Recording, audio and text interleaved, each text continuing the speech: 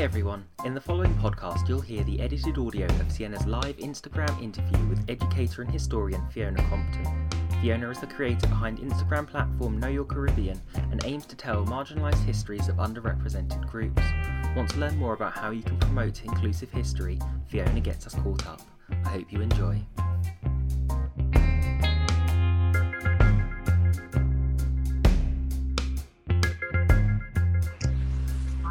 Hi, how are you? I'm really good, thanks. Yeah, I'm really excited for today. How are you? You're looking great. I'm great. Thank you so much for having me. Excuse the makeup. I just came from a shoot, so I have on more makeup than normal. How was the shoot? It was great. It was with Notting Hill and Samsung, and it was just because they were doing this campaign. And it was going to be displayed it's being displayed now in Piccadilly Circus on the big screen. And we had to do some pictures first. I had to be up from 3 o'clock this morning to get ready. But all is well in this land. But thank you so much for having me. Yeah, of course. Are you all right to get started? Yeah, absolutely. Wonderful. Okay, so for someone who hasn't seen your work or experienced what you do, you want to just introduce yourself and what you do in art and education? Absolutely. So my name is Fiona Compton. I am an artist and historian, more specifically a Caribbean historian. I run a platform called Know Your Caribbean, and it's specifically about Caribbean history and culture. So that's its principal focus. So within that, I'm an official ambassador for Notting Hill Carnival. I also facilitate workshops for adults and kids. Like I just did a session with another company about teaching them the history of Carnival. So that's all of what I do. Wonderful. So to someone who's not sure what character history means, do you want to just expand on what that looks like for your work? For Caribbean history, I think because, when we speak about Black history, there's very little focus on Caribbean history in itself. So when I talk about Caribbean history, talk about history of not just Jamaica, but history of Trinidad, history of Haiti, history of Cuba. I think also when we speak about Caribbean history, we don't speak about the Dutch Caribbean, the French Caribbean, the Spanish Caribbean, and also in terms of these representations, it's we don't speak about the Chinese Cubans, we don't speak about the Asian Guyanese. We don't speak about, the German Haitians. We're so diverse and dynamic. And I feel like all of these things are really, really important. And then within Caribbean history too, is the narrative of slavery is speaking about, it's kind of very one-dimensional in terms of they just talk about we have been whipped and beaten for 400 years, and and then there was emancipation, hooray, and then that was it. But the fact is that there were rebellions all the time, there was resistance all the time, and a lot of the things that we enjoy within Black culture, Caribbean culture, is a result from resistance against oppression from slavery. So all of these things, that was what we talk about within Know Your Caribbean in terms of teaching and stuff like that, and shifting that narrative of we came from slavery and then that was it. And then we had independence, but there's so much more to us.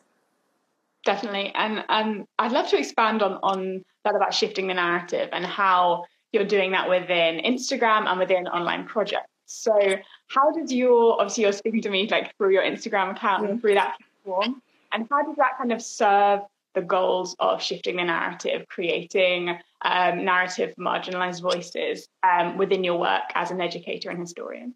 Absolutely. I think within Know Your Caribbean, it's about understanding. It's not that people don't care about history. I think it's just how history is presented. So for example, Know Your Caribbean, if you head to the page, you'll find a piece of dance hall music juxtaposed alongside a piece of writing from the 17th century.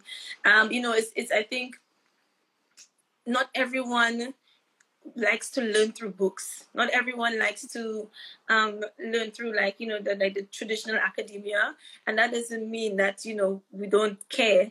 It's just that not everyone responds to that in the same way.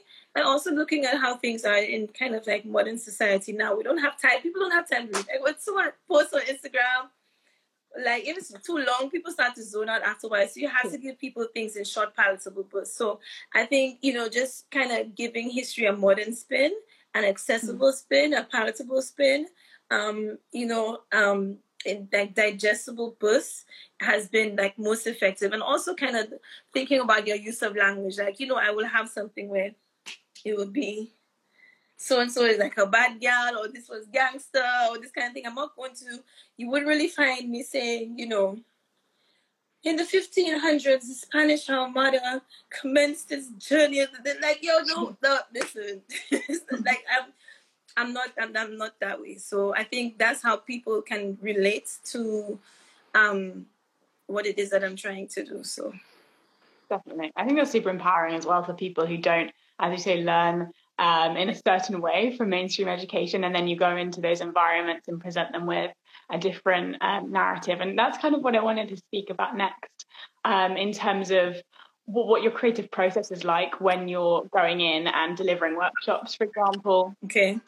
Changing the narrative. Like, what does that look like for you as an artist and historian, in terms of your creative process and providing those resources that are very unconventional? Well, when I do workshops, I don't really change the workshops for who I'm like. So I would have some prepared slideshows and stuff, which will have. I like to, because I'm an artist. I respond well to visuals, and I feel like people will, or you'll be drawn into if I'm showing you videos and music and pictures and this stuff like that. So even if I'm doing, because I've done workshops for like very corporate stuff, like for banks and things like that, which you can think is like the epitome of what is corporate. I am still going to be like playing soca music in my presentation.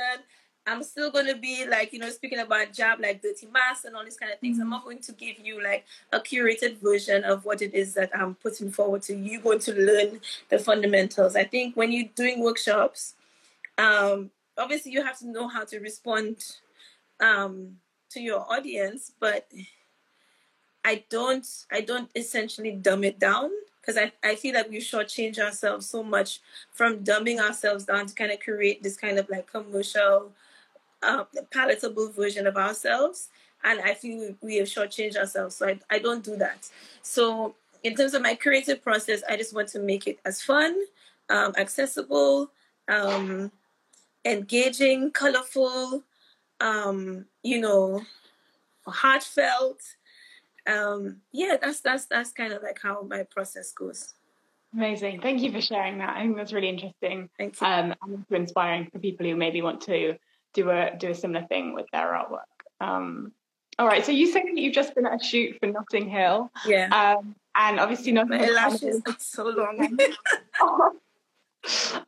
It's coming up this weekend, Notting Hill Carnival. So just want to tell us a bit more about what you do as an ambassador for the carnival. Okay, yeah. So being an ambassador to do things like this, but also like in terms of delivering workshops, I've done a few lives on the Notting Hill Carnival platform where we did like a history of we're doing like a cooking session, so like learning about Caribbean cuisine and history at the same time. So if you're cooking saltfish, like the history of saltfish. But just within that, an ambassador, I think for me, for my role specifically, I try to encourage people to participate, not just spectate, and to kind of understand the meaning of what carnival is. Once you understand the meaning of what carnival is, it just adds to your experience. It doesn't take away. And I feel like it's not just a 2-day party. That calling it a 2-day street party is a huge injustice. And so that's what I do as an ambassador, as a historian, because we have loads of different ambassadors. Some are musicians, some are masquerade makers, and so on. But me as a historian, I've taken upon the role of kind of encouraging people to understand the meaning and context of carnival in a fun way. Sure. And looking at that meaning of carnival and how it may be often overlooked by someone who just wants to spectate, as you say, rather than participate. Tell us more about the dirty mass tradition of carnival and what that means to you. Okay, yeah, dirty mass is amazing. I think it's one of my favorite parts of Carnival. It's all great to get all dolled up and everything, but Dirty Mass is a transition from one life into the next. So the history behind it is that during slavery, a lot of the times the enslaved had to go down to the fields to put out like cane fires, so field fires. The cane fields were on fire. Sometimes in the middle of the night, they'd have to wake up to go and put out the fires.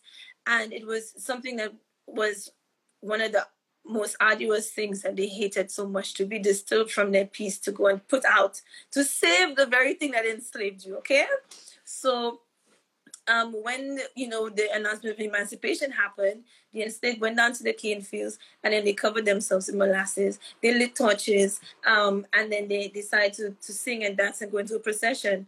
Because within Carnival, the period of enslavement, there were different slave codes. So slave codes were the different laws that would stipulate what you could and could not do within the colonies. So they had things like, you can't sing, you can't dance, you can't play instruments, you couldn't blow the conch shell, you couldn't beat the drum. So you couldn't gather in groups of more than 6. Of course, it varied from colony to colony, but for sure the drum was banned. So because of this, when the enslaved got their emancipation, the first thing they did was to sing and drum and dance and do all these things and then move out of the plantation. So this is why the movement of Carnival in terms of the procession is important, because you're speaking about the freedom of movement that you did not have before. So Dirty Mass is, so they covered themselves with the molasses. So they covered themselves in the very thing that enslaved them for so long. And then they moved.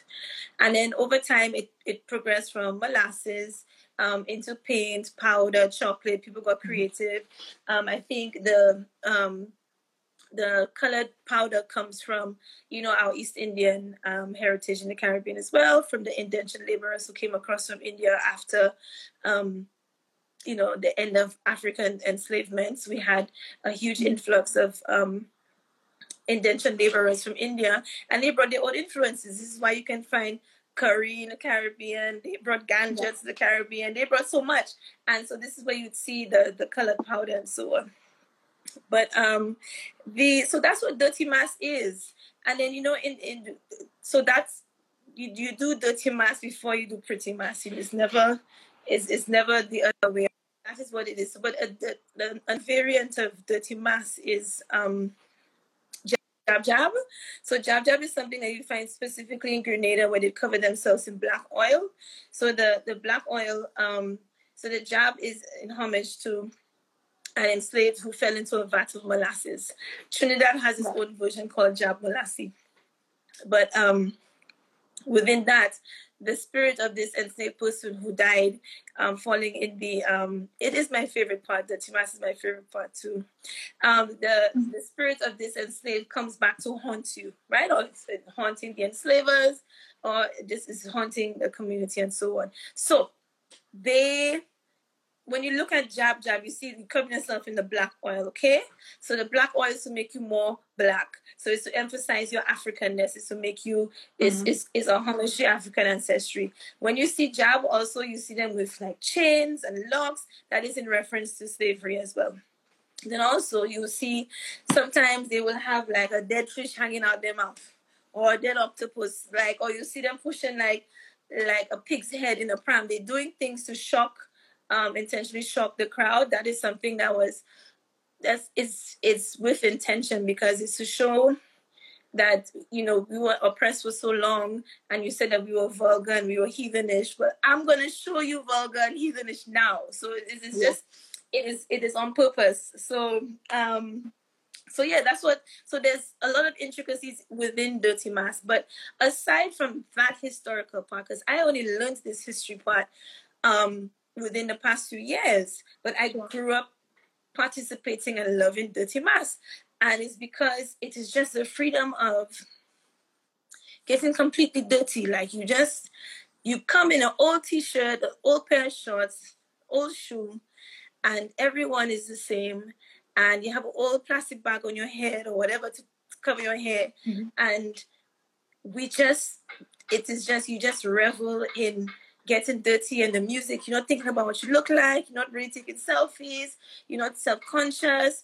And, a lot of people have said they have found themselves through Dirty Mask because, living day-to-day life where you are constantly curating yourself, you're constantly looking at yourself, you're constantly wondering what people think about you.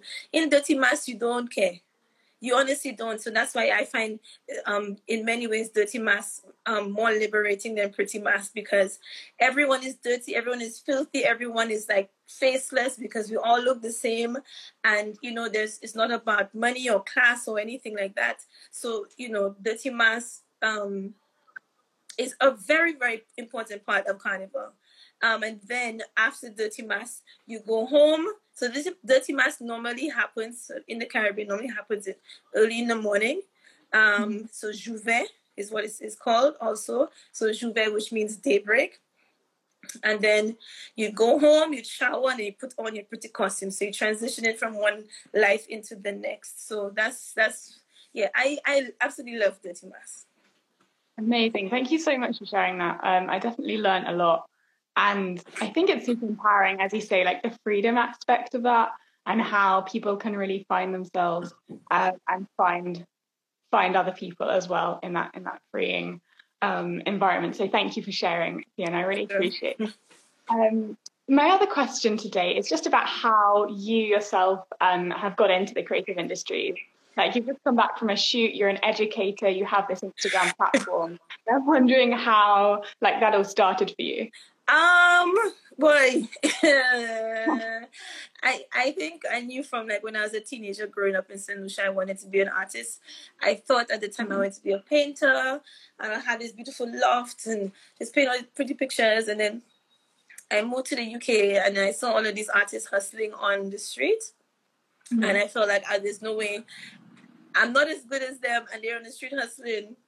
I'm screwed. So I'm like, what can I do? So I went into photography because I felt like it would be like a safe way to still be creative, but I'm still employable where I can get a steady income and stuff. So I studied that, and I practiced as a photographer full time for several years, and it was great. But I still, one of the things that frustrated me when I was in uni here is I felt like our stories were not being told properly. I felt that the narrative of Caribbean history and culture and our identity has a very reductive approach to it. So I just wanted to start telling our stories in our own way. I was just having a discussion with my friend, because I'm at her house right now, that it's kind of looking through things like when you go to a lot of these creative institutions, your tutors are normally white men. So you are being taught how to be creative through the white lens. And I felt that I needed the white male lens and gaze, and you respond you respond in this way. And it's about kind of coming out of that. And you operate regardless of that. So I've always been focused on telling our stories. So no matter what I do, I'm always the underlying focus is always kind of correct representation and making our community have something, a catalog of amazingness that we can connect to. And that's specifically ours, but can also be enjoyed by everyone, but something that's for us because we don't have that. It's like especially living in the UK, you have to go through a specific effort to find yourself. You have to go for a specific effort to find your cuisine. You have to go for a specific effort. You have to go to this all across, town to find travel an hour and two to find this one thing that you need. And, it can be very demotivated. So it's within the creative industry. I photography, I went into film because that's just an extension of our storytelling. I do hand painted clothing and stuff like that because I just love colors and brightness and everything. So, and that in itself is storytelling too, because it's UK is so gray and stuff, and I need something to remind me of me. So, sure. Yeah. So I think within that, so everything I do is storytelling in different ways. And I guess if I like something, I'll just do it. Yeah. So I will just, that's pretty much how my journey has been. So with Know Your Caribbean, that's just another extension of my photography, my film work, but everything is storytelling. Wow, thank you for sharing. I think it's super inspiring how like you found the like multiple different platforms to storytell, whether that is through imagery or photography or video making or fashion, or obviously like this Instagram platform. So yeah, I think that is really inspiring. So thank you. And I just have one more question for you today, and it's where people can go to find out more about your work for Know Your Caribbean and also in Notting Hill Carnival. Okay, big up Just Vibes in the house. We have an event tomorrow, actually, so that's one of the places you can find us. So we'll be doing a kind of trivia giveaway with Just Vibes. We're doing a social distancing carnival event because we still wanted to do something for the season and still obviously maintain that we are safe and so on. So that's tomorrow. If you head to Just Vibes Instagram, you'll find out all the details, but I will definitely be there, and Know Your Caribbean will be doing some kind of a presentation tomorrow. But outside of that, also, the Instagram, Know Your Caribbean. I also have the website, knowyourcaribbean.com. I'm on Twitter as well. And but I'm also like contactable in terms of if you want to do workshops, if it be it online or in person, now that things are starting to open up. And yeah, so that's where you can find me. So. Thank you, Fiona. Thanks so much for joining today. My pleasure. Thank you so much for having me. Today's episode was made possible by Voice Magazine, an online platform for young people interested in art and culture. You can read Voice over at voicemag.uk and find it on Twitter, Instagram and Facebook as VoiceMagUK. The Voice contributors are also on Instagram over at voice.extra. If you are looking for another podcast to listen to, the contributors release the Voice Extra podcast every Saturday, where they talk about the pieces they've produced and the culture they've been enjoying.